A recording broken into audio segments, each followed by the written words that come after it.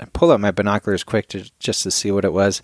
It was a wolverine standing there with a backstrap in its mouth. Oh, man. Looking at us. All right, everybody. Welcome back to Tundra Talk. This is Tyler Friel, and hanging out today with my buddy Mark Rowenhorst. Welcome to the podcast, Mark. Thanks.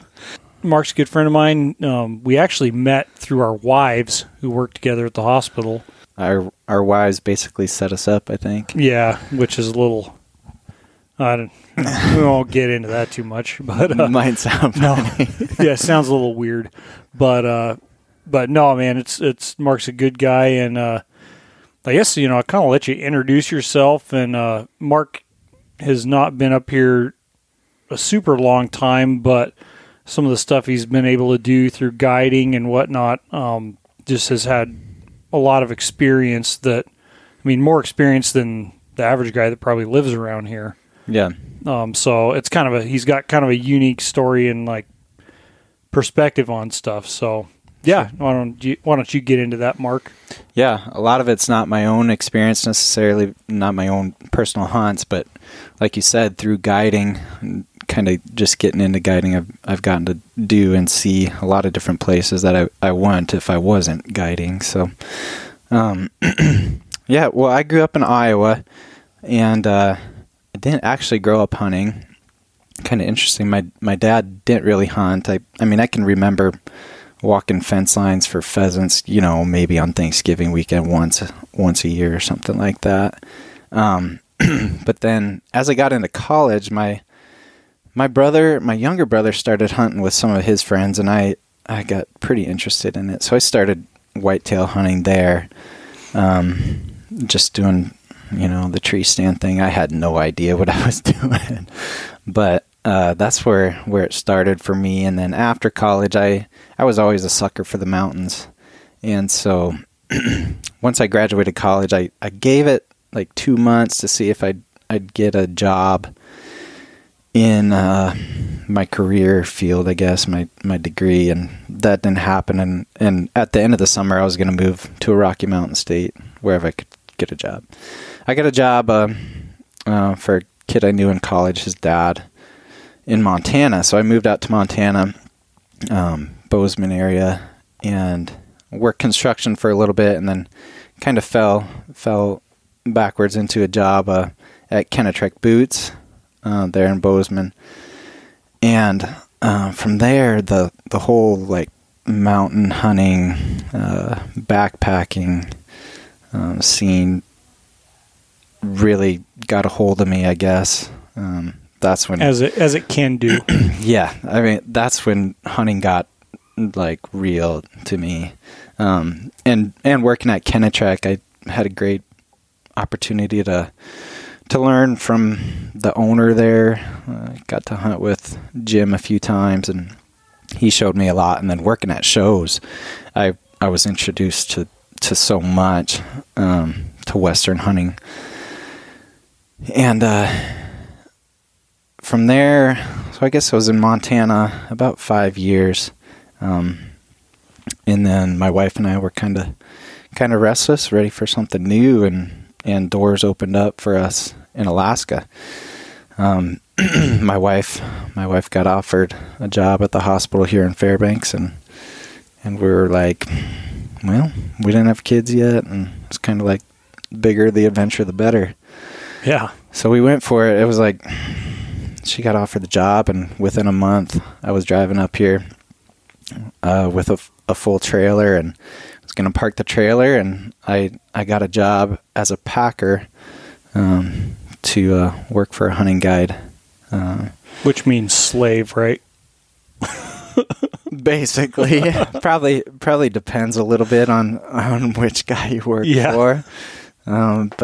But the first guy I worked for, it kind of was. Yeah. The indentured servant type thing. But it was good. So I got up here, parked a trailer, and the outfitter just told me be at this trailhead by August 4th, and we'll be heading out into the mountains. So that was Central Alaska Range. That before I knew it, I was thrown into the bush. I didn't have the horse packing experience that some of them had, so he flew me in. So I got dropped off by myself in this camp that I'd never been to. I didn't know where I was. Yeah. I didn't know, in just the middle of Alaska, and the other guys are packing the horses in and may or may not get there that day. And I just got dropped off, plane flies away. Yeah. I'm like, all right, see you later. What just happened? What just happened? I don't know. I don't know where I'm at. This is crazy. So just kind of got thrown straight into the mix. Yeah, and it sure sounds like it. But since then, I mean, you've told me you've been, covered a lot more country than a lot of people around here that I know. Like where all have you worked and, or worked / hunted? Kind of all over the state, though. Yeah. So just in those first 2 years, I ended up having to spend 2 years packing just because of the regulations to get your initial assistant guide license. To meet those requirements, I had to do it over the course of 2 years. So that first year, I was a Central Alaska Range with an outfitter there, and then ended up finding work with a different guy for the next fall. And that took me to the Eastern Brooks Range in Anwar for sheep hunts, and then his moose hunts are over Western Brooks Range. And then in October, he does brown bear hunts in Eisenbeck National Wildlife Refuge at the very end of the Alaska Peninsula, so way, way out there. So just in that first year, I got to just see a wide variety of Alaska. Oh yeah, basically from the top right corner all the way down to the bottom left corner. I mean, it's a lot of country. I don't know what it's probably out to Cold Bay. I'd just be lying if I was actually made up a number to speculate, but I bet it's over 1,000 miles or 1,500 miles. Well, logistically, it's certainly like 1,500 miles, but straight line, I bet it is near 1,000. Yeah, I don't remember exactly. Yeah, but just huge. Now, I had you said it took you 2 years of packing. Like, what are the current regulations for getting your assistant guide's license? Well, it makes a little bit of a difference if you grew up hunting here. Like if you've been hunting here for 10 years as a resident, you don't have quite the regulations quite as much to fulfill to get that license. But basically, what it boils down to is you need 60 days in the field working in a guide camp, and then along with that 60 days, you have to have participated in the spotting, stalking, and taking of at least 3 big game animals. Yeah. Which, I mean, is not a lot. It's a good thing that they have those regulations. Yeah, I mean, yeah, and I guess I just thinking back, trying to remember when I filled out my form, because I just jumped straight into the assistant guide role. Mm-hmm. But I mean, I'd already been. This was a few years, getting to be years ago. But, yeah. I had already been sheep hunting.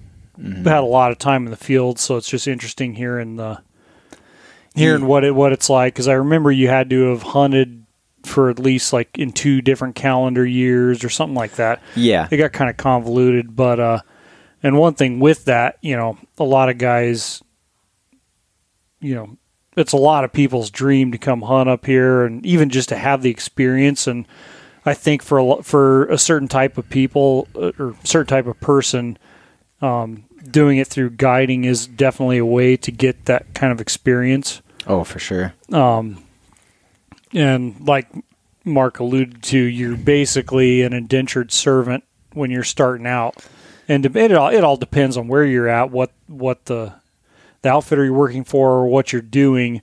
But typically your initial, like say if you want to have the sheep hunting experience up here, you're going to be a packer for a while, which you're not going to get paid a ton, and you're going to be a slave. You're going to be packing. That's all you're doing. Yeah, for sure. And different guides do it differently. I mean, there's if you're getting hired for an entire season and basically as an apprentice, you're, like you said, wages are low. I mean, you're going to work for anywhere from $50 to $100 a day, which isn't a lot. But if you work like 60 days straight, it's not that bad. Yeah, maybe. and I don't know. I think for a lot of people, it's more about the experience, and I mean, like anything, you kind of got to know what your end goal is. Yeah. Well, like you said, I would if I've been up here. I guess it's been 3.5, 4 years, and I would not have experienced near what I have if I was just doing personal hunting. Yeah. I'd maybe do a fly-in somewhere. I'd mostly be doing a lot of walk-in stuff, and I'd be doing, personal sheep hunts for sure every year, but I would not be, going to some of the remote places I've been, and the variety of places.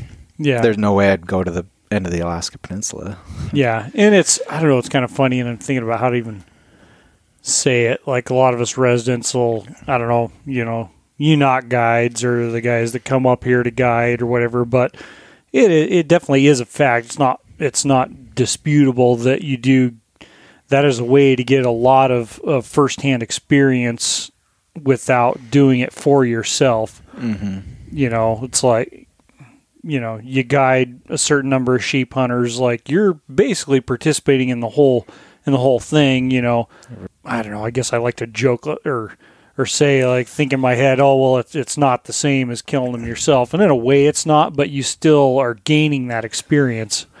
And yeah, for sure. And that's a really good way to do it, and there's guys, and there's definitely the idea that you can, and guys have done it where they really want to go sheep hunting up here, but it's just not realistic to be able to afford it in the relatively near future. So they'll start guiding kind of with the idea that eventually they'll be able to get their hunt, which it does happen. Guys can do that, but yep. I guess my only thing with that is I would caution that for outfitters, hunting season is busy, and just if you're going to go about that route, like, go for it. If that's what you want to do, that's awesome. But look at it with a little bit of realism, I think, because there's a couple of guys I know that it took them quite a few years where all right, yeah, after guiding for a year, I'll take you, and so we can do it legally. Right. But it seems like all the time, stuff just gets slammed, and seasons are short, and it ends up taking a lot longer than I think some people expect. But it's still a realistic option. Yeah, like there are guys that I know. There's a dude in Montana that used to live up here that did some guiding, and he was still, he's kind of grandfathered in so he can keep his guide license, and he would basically come up, guide a hunt, and basically it'd be a trade-off with the outfitter. Then the outfitter would let him kill a sheep. He'd have to have a guide with him to make it legal, but they're basically trading that he'd guide one and then he'd get to kill one. Yeah. So that does happen, but like you said, you better know the outfitter that you're working with. You better have like a relationship, because I mean, you come to work for an outfitter you've never met. You don't know. I mean, there's fly-by-night guys. You never know what you're going to get yourself into. Oh, yeah, really. I mean, and definitely the bad ones stick out. There's a lot of really good, like, reputable, like totally above board outfitters. There's some in the middle. There's some that are just totally sketchy. Yeah. And like you said, you got to kind of, I guess, do your research and develop a relationship before you commit to burning 1, 2, 3, 4 years and then end up not being able to actually go get one yourself if that's, kind of what you have in mind. Yeah. Yeah. And if you don't necessarily care that much about getting one for yourself, or you just, if anybody, I guess, out there is considering it, regardless of where you live, I mean, I had dreams of moving to Alaska when I was in high school, 18. And if I knew how to do it then, I would have. Like, I lost, I don't know, I could be like 10, 12 years ahead in my guiding career had I come up here when I was 18. And it's totally possible. But when I was 18, I didn't know that. Yeah. I was completely overwhelmed by the idea of it. So knowing what I know now, it's totally possible. Yeah. For somebody to just come up, work their tail off and get going in it. But you're going to get thrown into some places that, I guess, I don't know. You'll get weeded out if it's not for you. That's for sure. Yeah, pretty quickly, I think. Yeah, that's for sure. But, so, I don't know, like one thing, the guys we've had on here so far and a lot of the guys I know, I think it's kind of cool, or, a different perspective being relatively new up here and having hunted a lot down in the western U.S., like how, and we've talked about this before with, I talked to this Frank about this, but I don't know, in your perspective, like how are things different up here as far as, because you did elk hunting and stuff like that down in the States. You can get a wide variety. I mean, we've kind of had conversations about, the difficulty of hunts or perceived difficulty of hunts. You can have a super, super challenging hunt anywhere. I mean, I've been on super tough elk hunts where I was just beat down. Up here, I guess the main difference that I see is logistics is a massive thing. I mean, you've got like, what do we have? 5 highways. Yeah.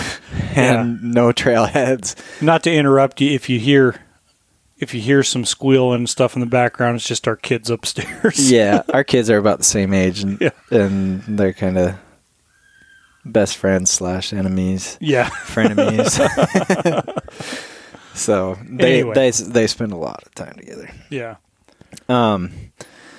But biggest difference is I guess there's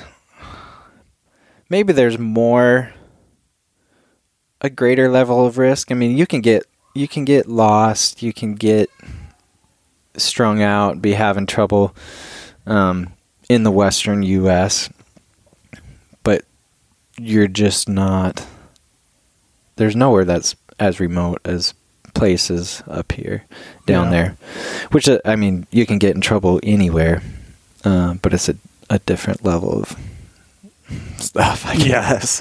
Yeah. I don't know.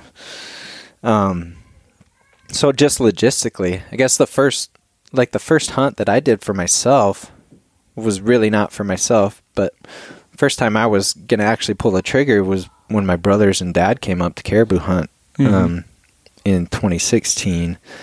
And just from like trying to organize that hunt for them, talking to bush pilots and just trying to figure out all the logistics, I probably had 30 or 40 hours of just like research planning on the phone, just trying to make that hunt happen. Yeah. And, I think just logistically it's a different animal up here. Yeah, totally. It is. And that's, I don't know, people that haven't hunted up here that I talk to a lot, it's, that's the biggest thing is logistics. You almost can't stress it enough. It takes a ton of planning. Yeah. I mean, there's a lot of people that do come up and do it yourself hunts from the lower 48 and man, kudos to them for making it happen. That's tough. Yeah. That's but it's, tough. I mean, that reminds me of a couple different things. kind of little, I don't know, on the side, if you want to say it. I do some like taxidermy prep work and, basically fleshing and turning and salting and drying capes and stuff. A lot in the winter with trapping stuff, but in the fall time, there's just even like little details that a lot of people overlook. One time I was working on some caribou capes for some guys, or had knew they were out in the field and they were going to link up with me when they got back to drop them off. And I get a call, like they were kind of overdue, and I think it was a weather deal because they'd flown out. But I get a call 4:00 in the morning. Oh, we're at I think they were at the corner of the Old Steese and Farmers Loop. We're here, and we got to fly out in 3 hours. And so, all right, get in my truck, run down there, and met up with them. And they had 4 bulls, heads and capes and everything. And then, like, well, we don't know what to do with our meat. They had 4 caribou worth of meat. And no plan. In the back of their rental, and no plan. Oh, man. And fortunately, I was in a place where I could take it, and thankfully they took really good care of it. It was all clean and stuff like that. And then we ended up getting, I was super busy with work at the time anyway, but ended up just getting it processed and kind of distributed it amongst the family. But it was just like, really, you don't have a plan for, you go whack all these animals and you've got a few 100 pounds of meat and you don't know what you're going to do with it, and you got to fly out in 3 hours. Yeah. And the same thing, another, I don't know, it wasn't last year's, the year before, I get a call, and these guys had got my number through the fur buyer I skinned for. I get this call, hey, we got a couple moose capes that we need to get prepped. And I mean, a moose shoulder cape weighs about as much as a brown bear hide. And it takes me, I'm a little slow with those. It takes me most of a day to get one turned and fleshed and everything. Those moose are extremely challenging. Yeah. I mean, the nostrils on those things, splitting the nose. You get lost in the noses on those things. It's just a pain. I really need to practice a lot more of them. I haven't done near as many as I would like to have. But these guys call, we got 2 moose capes, and I'm like, well, how long have they been frozen? Like, well, they haven't been frozen. We just got back into town. Like, well, how long have they been sitting around? Because as soon as you pull the trigger on something, the clock's ticking. Mm-hmm. Thinking in my fur prepping and taxidermy prepping mind, and they're a few days old, which typically isn't a big deal. But we've got to same thing. We've got to fly out this afternoon, and I was just slammed at the time with other work, and I had to turn them down. I couldn't take them, so I don't know what they ended up doing, but just little details like that, like what are you going to do with your meat? What happens if you shoot a moose and you get back to town the day before, the day that you're supposed to leave, Yeah. And it's unfortunate because, I don't know how many people end up just throwing their meat in the dumpster because they didn't have the forethought to plan for different situations, I guess. Right. Yeah, you really got to have your ducks in a row when you're planning stuff. Because weird things can happen out in the field, too, even if your plan is to fly out in 3 days and weather rolls in and they can't fly for another 3, 4, 5 days. You might be stuck out there for a long time, and just knowing what you're going to do with your meat, having a plan to take care of it. And hides too. If you got capes out there that you're wanting to do something with, you better have a plan. You better either really know what you're doing or have salt. Know how to do it yourself. You might have somebody lined up. Even if you have somebody lined up in town, you might not get there in time. Yeah, and know how to flesh your animal. Yeah, just I think at least have some idea. All the things I think about, and the information you hear about planning a hunt, and even if a lot of times on outfitted hunts, your outfitter will have all that stuff lined out for Yeah, for sure. They take care of all that, and but yeah, especially the DIY guys. I think the little details, and sometimes it costs money. Everything costs money. Like I'll charge $300 to prep a moose cape. Yeah. Well, maybe not that much. It's been a while since I've done one, but I mean, it's a chore, and yeah, which really, I mean, for the work, that's not a lot of money. No, I mean, I don't think I'd do one for $300, honestly. Yeah. But if you haven't planned for it and you don't realize it, that might sound like you get up here and you start spending money on this and that, and things are adding up, and it's like, oh, I got to pay somebody $300 or $500 to take care of this. I'm not doing that. Yeah. But it's a legitimate chore. Yeah. And I don't know, I think from what I've seen, I think some people think you're kind of raking them over the coals, taking advantage of them, but I mean, there's all this stuff that has to get done that you might not necessarily think about beforehand. You're getting your capes prepped and maybe your meat butchered and shipped to you. There's different options for that, but prepping your skull or antlers to fly back on the plane with you. Right. I mean, you may have to run to the store and buy a garden hose to cover your tines, and then buy a roll of shrink wrap and all sorts of stuff. There's a lot of little costs that adds up, or there's stuff you may have to ship back and you weren't accounting for that. And right. So I don't know. I see and hear about a lot of guys kind of getting overwhelmed with that. Yeah. When they come up here. Well, and maybe it's something you can do another podcast on, kind of preparing for that type of stuff. But with proper planning, you can probably have a good idea of what you're going to spend. Yeah. But if you don't plan well, or you kind of end up falling behind and not knowing what you're going to do, you're going to end up paying a taxidermist to expedite stuff. That might cost a lot more than you just prepping your horns to take on the plane. Yeah. Because, I mean, Alaska Airlines will fly them. Yeah.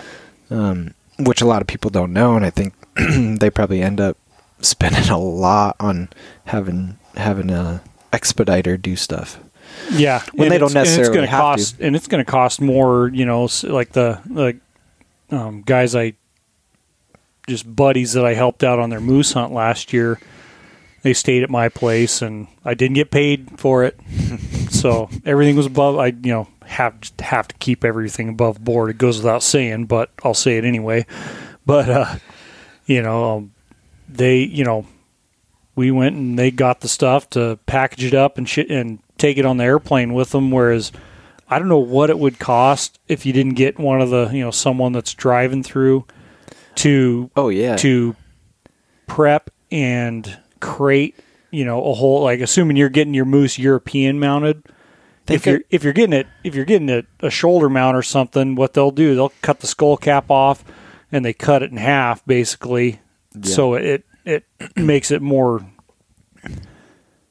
realistic to ship. But if you're getting a European mount, you got to crate that whole thing. You're talking about materials, time to build the crate, and whatever it's going to cost to ship it. It ain't going to be cheap. No, that's going to be super expensive.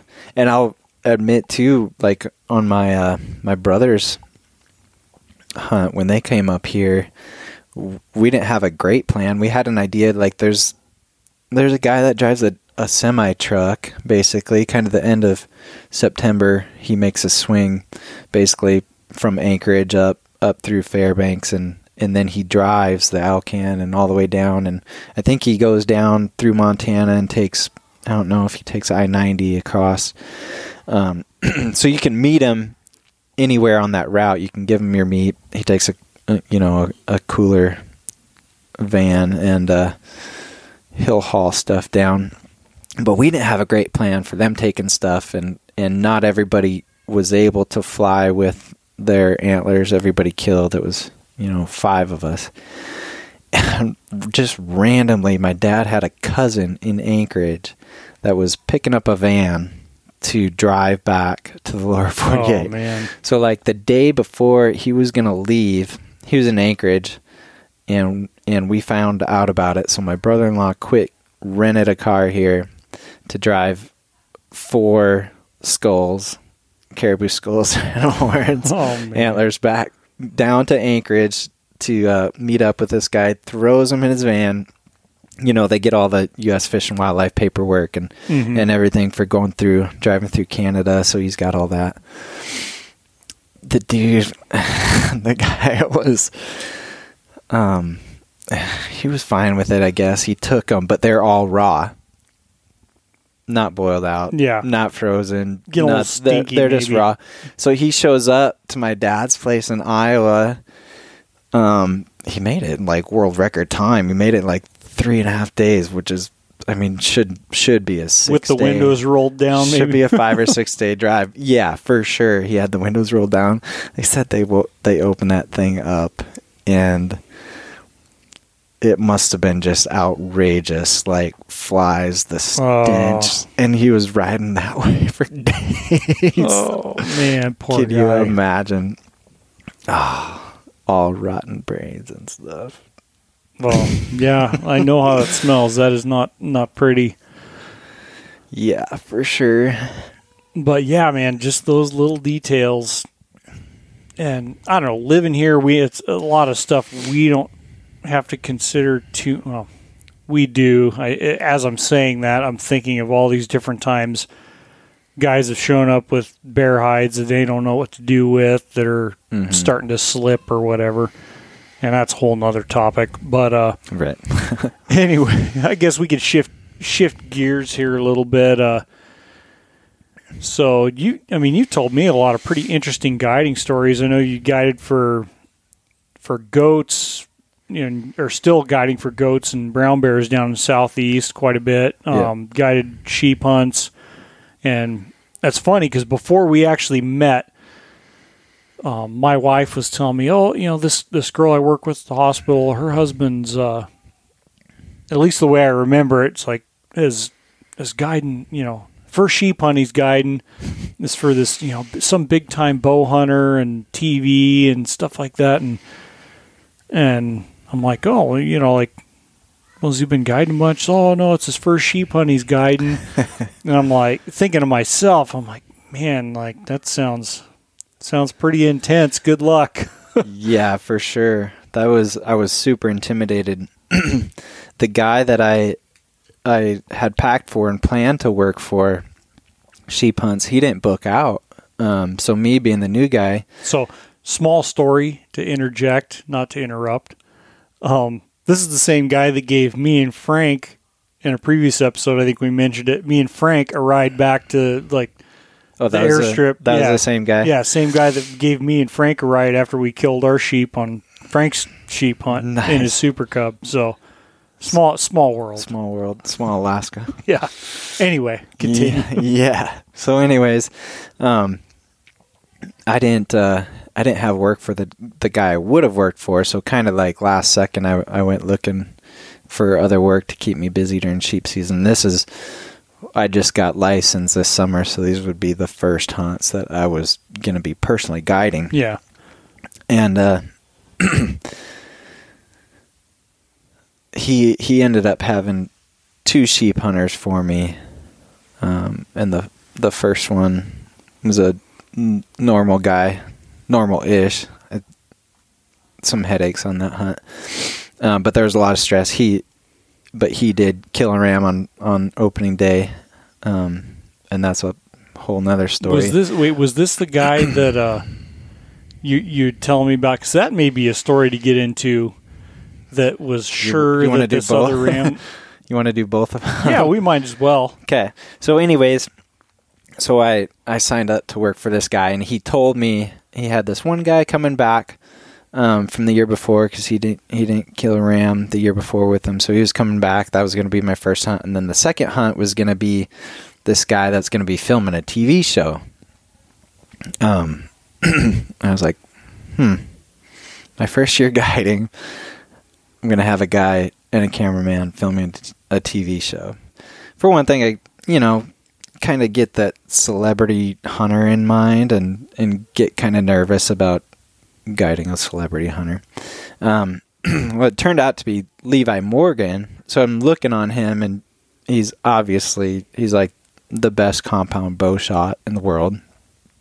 And so he's obviously going to be hunting with a bow. So my first You fall... just got to remember, everybody poops. So exactly. So we're going to be filming an archery Dall sheep hunt for, my second hunt, I guess, that I'm ever guiding. Super nervous about it. Levi turned out to be a really great guy. I'm super glad to have met him. So the first hunter, if anybody's going on a guided hunt, for one thing, and try to respect what the guide has to say, I guess. And not that you can't interject. You may very well have more experience than your guide, and I was obviously quite green, and am still relatively green to a lot of guys. But we were in 3 or 4 days early before the opener and got to do some scouting, and it was clear this guy didn't walk particularly well. I was like, I don't know if I'm actually going to be able to spike out. We got landed nicely high in the saddle, so we're in a good location as was, but we hadn't seen much for a couple days, and I was thinking more than likely we're going to have to spike out at some point. But we had this group of 3 rams that were kind of hanging close to camp, and we'd been watching them. None of them were full curl by any definition that I knew. Yeah. But this client was, he was pretty certain he knew what full curl was, and that one of these rams was full curl. And I was fully confident it was not. And regardless, it was close enough that I did not think that we should shoot it, because it's just too close to call. Yeah. And I was pretty sure it was sublegal by curl. So anyways, we kind of just left them be to see if they'd hang around. It looked like they went up over the ridge on the 9th. So I thought they were gone. Well, we got up on the 10th. Didn't see them for a while, and it was rainy and stuff, so we hung close to camp and poked our heads out later on. I went for a little walk and spotted this group of rams, and they had come back down, and they were just they were a mile from camp. And I kept saying, I really don't think they're legal, but the hunter kept kind of pushing me, saying, well, I think that's definitely full curl. Well, we can go see if we can put on a stock and get closer, see if we can get a closer look and see what he looks like. maybe he's actually bruned, maybe he's age legal. Yeah. So we got up there and kind of a long stalk, and ended up getting to 400, a little over 400 yards, and we weren't going to get any closer. So I'm sitting there trying to dissect him through the spot and scope and really taking my time. And I'm like, that ram, as far as any definition I'm aware of, does not cover 360 degrees. Yeah. Of a circle. And it's a little Mm. tricky. I mean, I think the new stuff, well, whether it's the new definitions or the information Fishing Games put out recently, is a little more informative. Yeah. The way it was in the regs, I've never seen a sheep that grows in the configuration of the one they have drawn in the regs. It just doesn't. It's extremely unusual that they grow exactly like that one. So a lot of it's left up to interpretation and shoot. I mean, pretty much every ram I've killed or been with a guy that's killed, when we kill them, we've looked at them pretty thoroughly and are sure enough to pull the trigger, but you still get butterflies walking up to them. There's been, the one I killed last year, there was no question, he was a one looker for sure. But most of them, you still get nervous walking up to. So Oh yeah. and all those feelings are compounded when it's your first client. Yeah, I'm super just nervous about screwing it up, especially on the first go. So anyways, I'm sitting there just sweating it, and this guy, he's being like aggressively pushy, like he's like, I can see that thing is full curled, let me shoot it, like that type of thing. And we're sitting there watching for a while, and he says, do you care if I get set up in case you say he's legal? And I was like, sure, whatever. Yeah. I'm sitting there watching, just stressing. I'm like, I just can't make him full curl. But I'm sitting there, trying to count rings, and everybody that I've worked for is like, I strictly do not want you shooting based on age. Yeah. And if you do, you better be absolutely certain it's 9. Yeah. Because the age regulation is 8, but he's like, it's too easy for there to be some sort of false ring or something you can't quite see. So. And I mean, we earlier episodes talked about how tough it is to age some. Every once in a while you get a ram that his rings really pop, but it's not easy. And not recommended for. Yeah. For the novice. No, for sure. And I certainly did not want to do that on this first one. So I'm sitting there, I have that in the back of my mind, and just, I'm not a super, I guess I would say I'm personally not like an overly super confident, boisterous person. Like, I was nervous to tell him no. Yeah. Which is not a good position to be in as a guide. So he kept pushing me, and I'm just super stressed out. So I'm sitting there, and I start praying. I'm like, Lord, either just like make it clear that he's not legal, and like give me the strength to be confident and tell this guy he cannot shoot it, or make it obvious, that he is legal. And the hunter got sick of waiting, and he basically turned around and said, I can see clearly through my rifle scope that he's full curl. I'm going to shoot. And that obviously kind of perturbed me. Oh, yeah. But it was like at that very instant, the rings popped, like everything just glowed. And I was like, he's 8, you can shoot. So he kills him, and we walk up there, and I'm still, super nervous. I mean, in hindsight, it's not a ram we should have shot. I mean, but at that moment, I did have that clarity, so which I was super grateful for. But we got up there and counted, and as far as we knew, he was 8. He still called him full curl. Even though I, kind of held him at every angle and showed him why he's not. Yeah. And needless to say, it didn't really hurt my feelings when the pilot came the next day, brought him out. And then I was in there for like 4 days before they flew in my next hunter. The pilot flies back in, and he said that hunter had to go to Fish and Game and check in the ram himself. And the techs called it 7. Like the guys that were checking in, called it 7. Definitely not full curl, not broomed. He's and they were going to seize it from him. So you had to spend some time with the troopers, huh? Well, no, it didn't get to the troopers yet. He was there for a couple hours arguing with the techs until finally they got a biologist to come. A biologist called it 8. But I didn't feel super bad that they they busted his chops and made him, it's not full curl. Maybe a little bit of a reality check there, but for him, but yeah. But so then on the next one, Levi and his cameraman came in, and they were super cool to hunt with.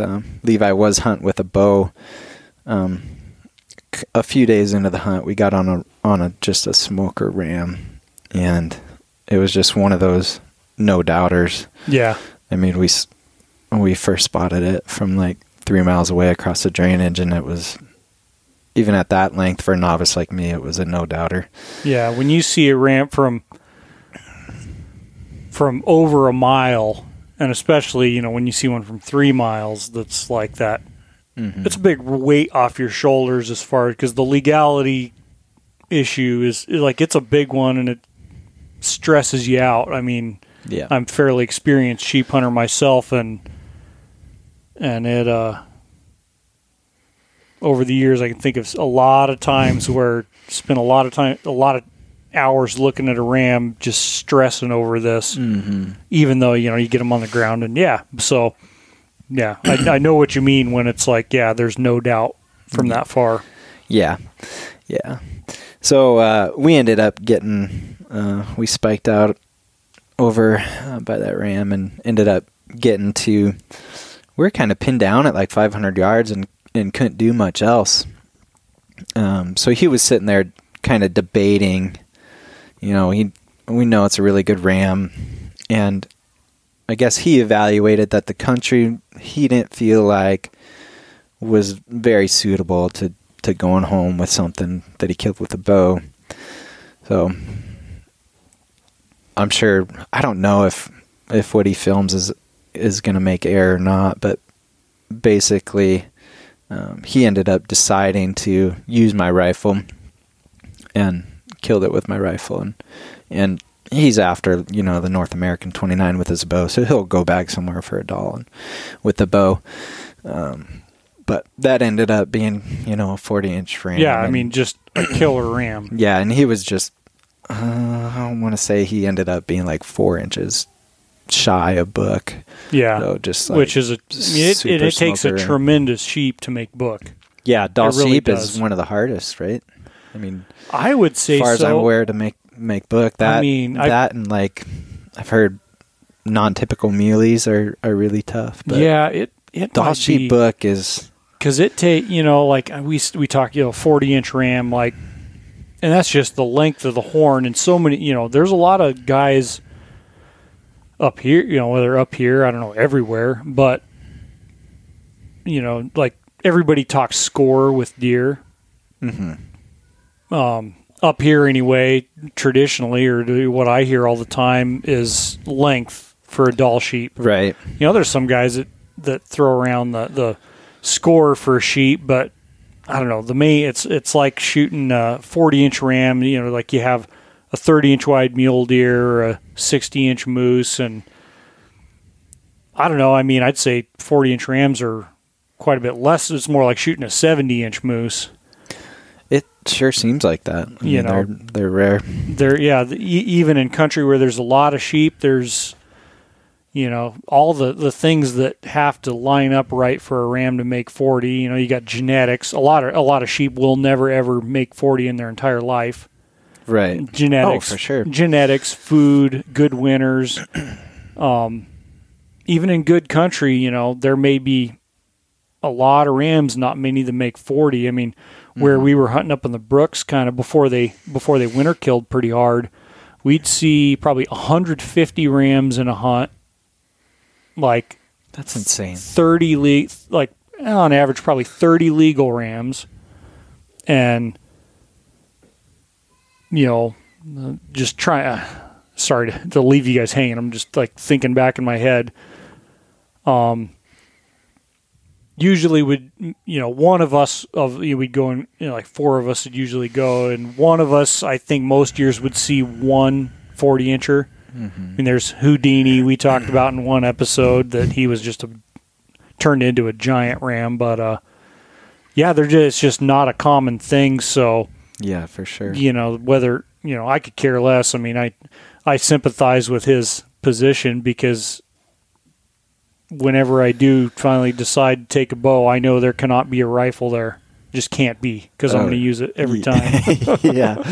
Yeah, I'm with you there. Of course, I'm a little green compared to you, but it's going to be a while probably before I attempt with the bow. But that being said, I don't do a lot of personal hunts. I did kill my first personal ram this year. Yeah, and I want to hear about that in a second. I was just going to interject. I actually the thought crossed my mind about getting a compound to kill a sheep with. because I know I can get, shooting a recurve long enough. Like I know I could do it with a comp, but the trad gang will rough you up. it'll be bad. It would be bad. I'd love to see it. But yeah, and that's not knocking on guys shooting with compounds either. Oh man, I did seriously have some consideration of it, but I just finally said, when I'm ready, I'm ready. I mean, I like shooting stuff with I like rifle hunting, I like bow hunting, I like everything. But so yeah, you did finally get your first personal ram last year. Yeah. I had it's only the second personal hunt I've been on, and that's only due to having another family member that wanted to come up and hunt. So I had a cousin from Washington State come up wanting to caribou hunt with me, so I held off on guiding sheep hunts this past year and took him caribou hunting. And I wanted to turn it into a sheep hunt, but I was having a hard time making that happen. For one thing, kind of where the country I wanted to hunt, I couldn't find anybody that had any Super Cub guys that had space for us, and the air taxis that could fly us didn't want to put us where I wanted to go. Basically, they kind of limit the strips that they use. So I kind of threw out the idea of making it into a sheep hunt, and kind of just booked for this standard drop-off area, and started doing a little deeper research, and it was kind of hard to find, but I did find some historical sheep data from way back that there was a small isolated sheep population in this area, but we were only going to have 7 days all together in 2 days of flying, so that's 5 days of hunting. Yeah, not a lot of time to get stuff done. So we flew in and we had time to do some hiking that day. We hiked about 3.5 miles. I was really focused on just getting them at caribou first, and I didn't want to push things, but knew in the back of my mind, there should be a sheep population somewhere up here. The clock's ticking. Let's get this done. And if we get time, man, I'm going to make a push for it. So anyways, we got time to get up and get camp set while it's still light the first day, the day that we flew, so we can't kill anything. But we got to see a lot of country and actually got to see a lot of caribou that day, which was good. It kind of gave my cousin an idea of what he was looking for. Unfortunately, we saw a really nice caribou that day. Yeah. So that kind of set the bar high for him.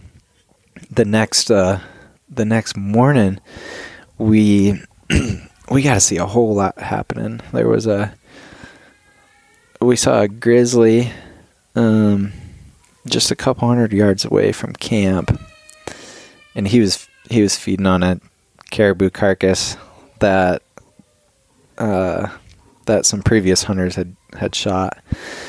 And then out of the corner of my eye, I saw something streaking across the hillside, kind of in the general direction of that bear.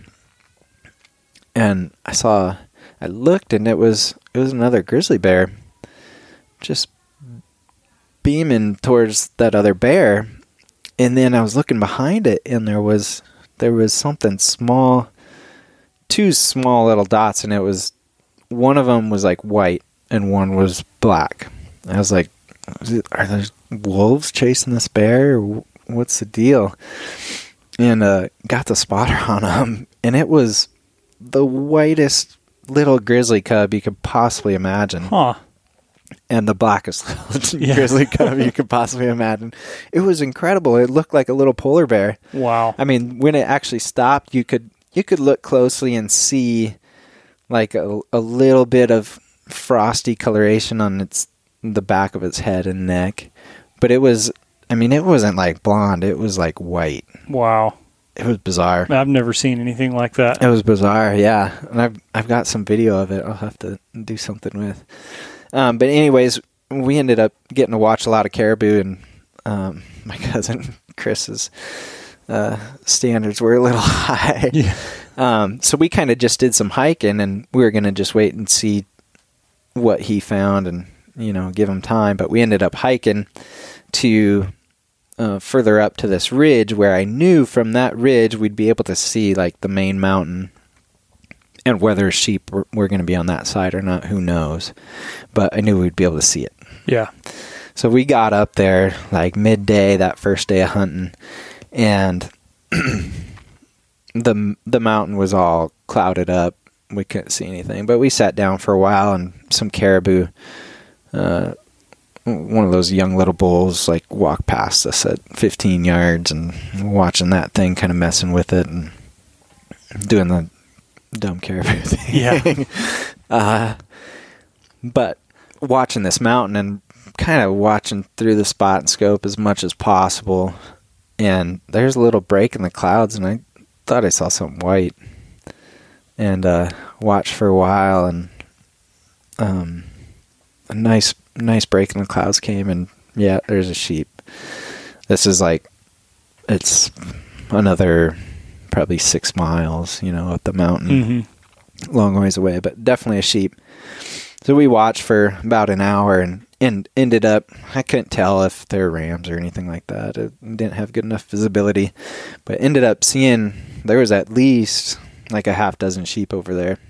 So pretty jacked up. Yeah.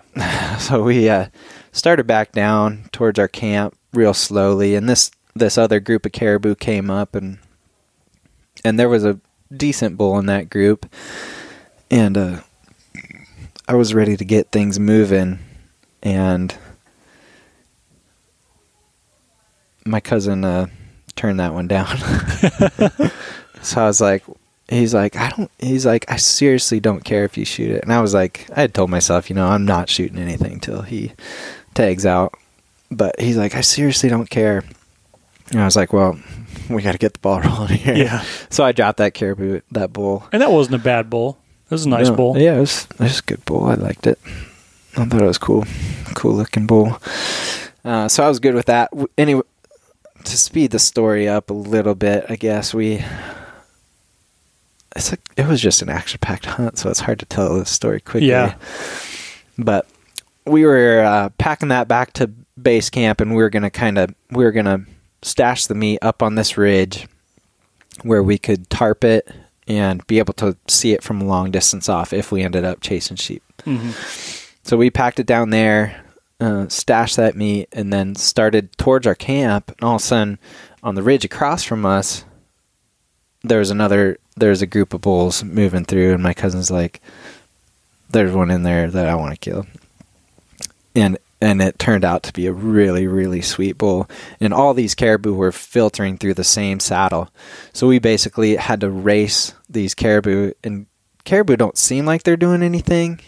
A lot of times they just seem like they're kind of just wandering around haphazardly, but they cover some serious ground. Like I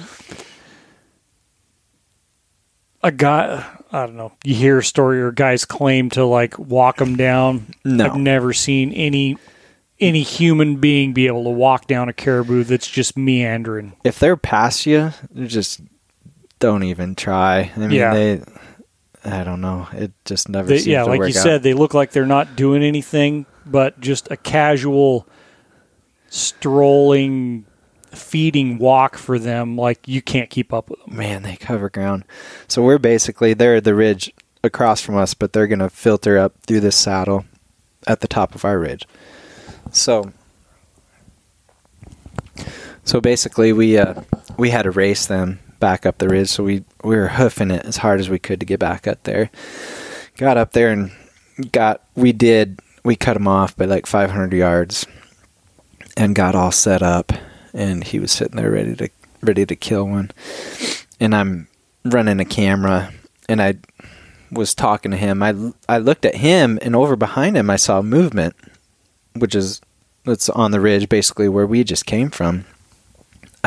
I think I put the camera on it, or I pulled out my binoculars quick just to see what it was.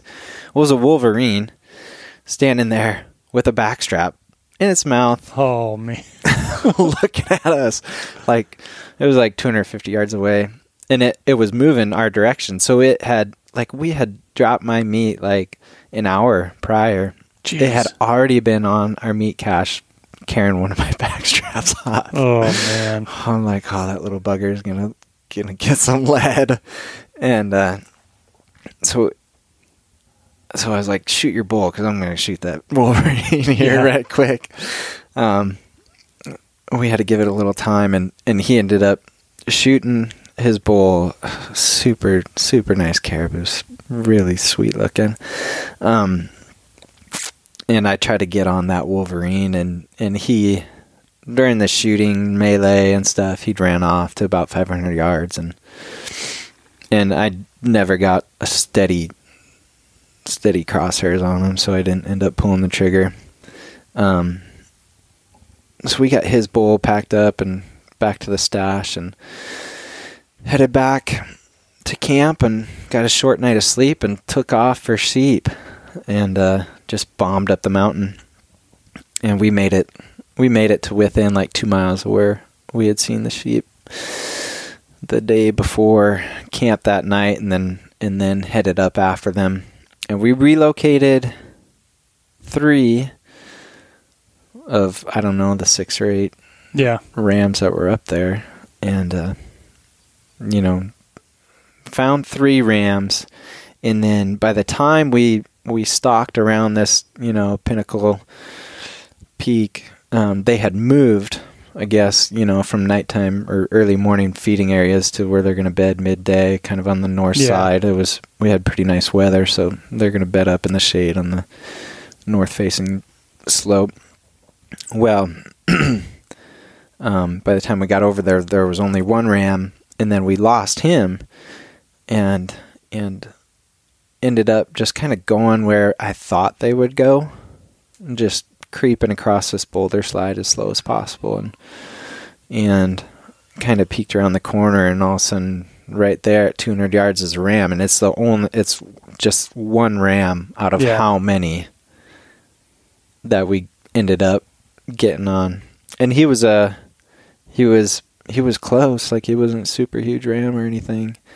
So I watched him from like 200 yards for probably a half hour before I decided to shoot him. But he gave me a lot of good angles, got a lot of good video of him and stuff, and sitting there counting rings. He doesn't have super distinct rings, so it's kind of hard to count them. And that's another, to me. Yeah. And we'll get into that after you finish your story. Yeah, I'll get your take on it.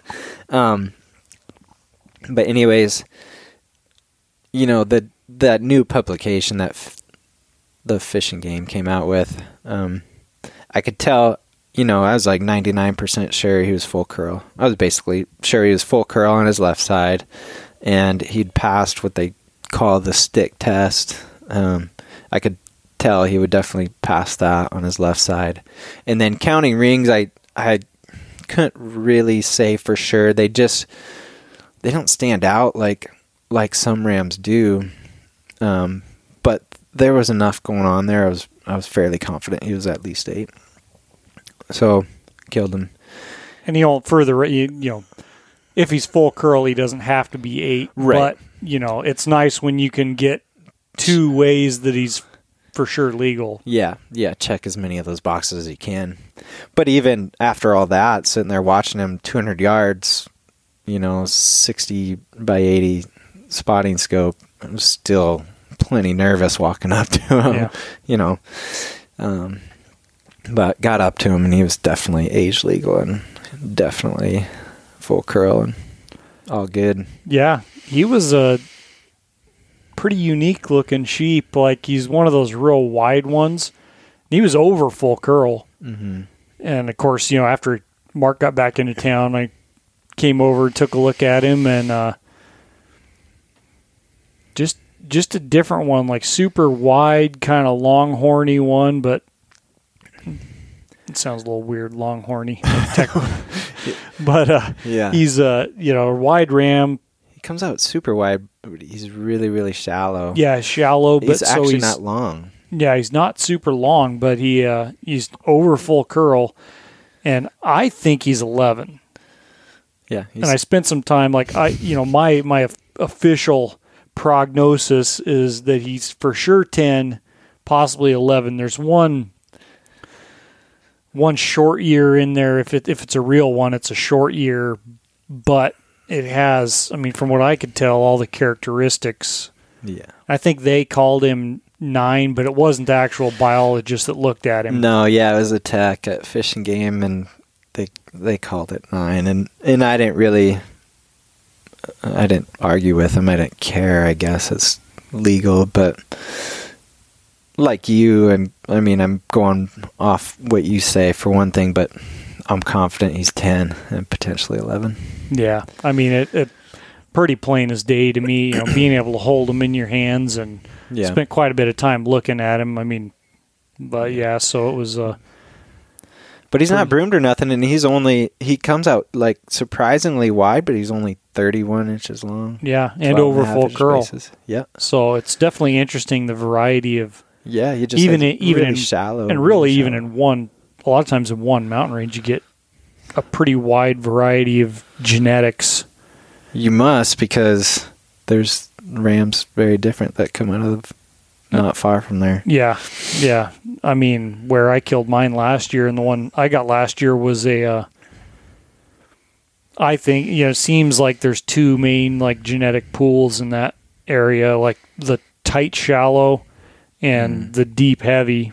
Mm-hmm. And mine was one of the tight shallow, and he's impressive looking. He's not as big as he looks, but I mean, still a great ram. I was super stoked to get him. But I'd killed both of the other rams I'd killed in that general mountain range right there had been the deep heavy, and the one my buddy Frank killed the day before. We got a really good look at him and knew he wasn't full curl, but we're 100% that he was 8, and he ended up being 9. But I don't think that ran with 9 with 14-inch bases, and he wasn't even full curl. And I don't think he would have ever. I think Fish and Game called him full curl, but he wasn't. I don't know what they were smoking over there. Well, I know who looked at it. It wasn't any of my the guys I know over there. But that's just interesting. Because that was a ram that I don't think would have ever actually made full curl. Yeah. He just had slowed way down, but he was a way bigger ram than we thought he was when we decided to pull the trigger. Yeah, for sure. Those were a couple nice rams. Yeah. It's always nice when you can knock them down on the 10th and 11th. Yeah, for sure. Yeah, so then to kind of finish off that hunt, I mean, we were up against the clock to get back before the air taxi came back to get us. So killed that sheep on the 3rd day, which I thought that we could hunt the 3rd and 4th day. If I'd have killed a ram on the 4th day, we had not a bad pack out for sheep. I mean, it was probably 10 or 11 miles, which I've done a lot worse. Yeah. But we had to go back and get our caribou. 2 caribou. Yeah. So we packed that thing out the next day all the way to the airstrip. Just went straight to the airstrip. When we crested the ridge to see where our caribou were, there was a jet black wolf, or as far as we could tell, black, might be blue, but a sweet looking wolf circling our meat cache. Oh man. So we were all excited about that, and just another super cool thing to see. Yeah, you guys. Out there. In the time that we were there, we saw so much. I mean, 4 grizzlies, Wolverine. That's more than a lot of people see in years. Hundreds of caribou, and then those sheep. But hammered back to the airstrip, got back there late that night on the 4th day. Then the 5th day, had to jam back and get our caribou and pack them out. It was about 4 miles. But we each had to take our own, which was carrying a whole caribou on your back's rough. A decent load. Yeah. And I thought that we'd even out the loads. It was weird. Like, his bull has a lot more antler, than mine. Well, it doesn't have as much mass, but there's more there. But body size, there was like, mine was a third, I guarantee 30% bigger. Wow. It was insane. I've never seen that type of variation in two mature bulls. Yeah, I mean, you wonder if yours was maybe on the downhill and was just a bigger bodied. Or It was definitely older. I mean, Yeah. definitely an old bull that I killed. and caribou genetics is a whole different thing that I have absolutely zero idea what I'm Yeah. talking about. Caribou or caribou to me. But yeah, they're bizarre critters, that's for sure. But anyways, he didn't offer to help out with mine. yeah, But- we'll see how that works. But we got in just before dark and just before we got pummeled with a high quality rainstorm that night. Kind of got back just before the buzzer Yeah. of the last day that we could be out there, and plane was coming first thing in the morning. So it was an action packed, Man. 5-6 days. Yeah, that sure sounds like it. It was sweet. It was a good hunt.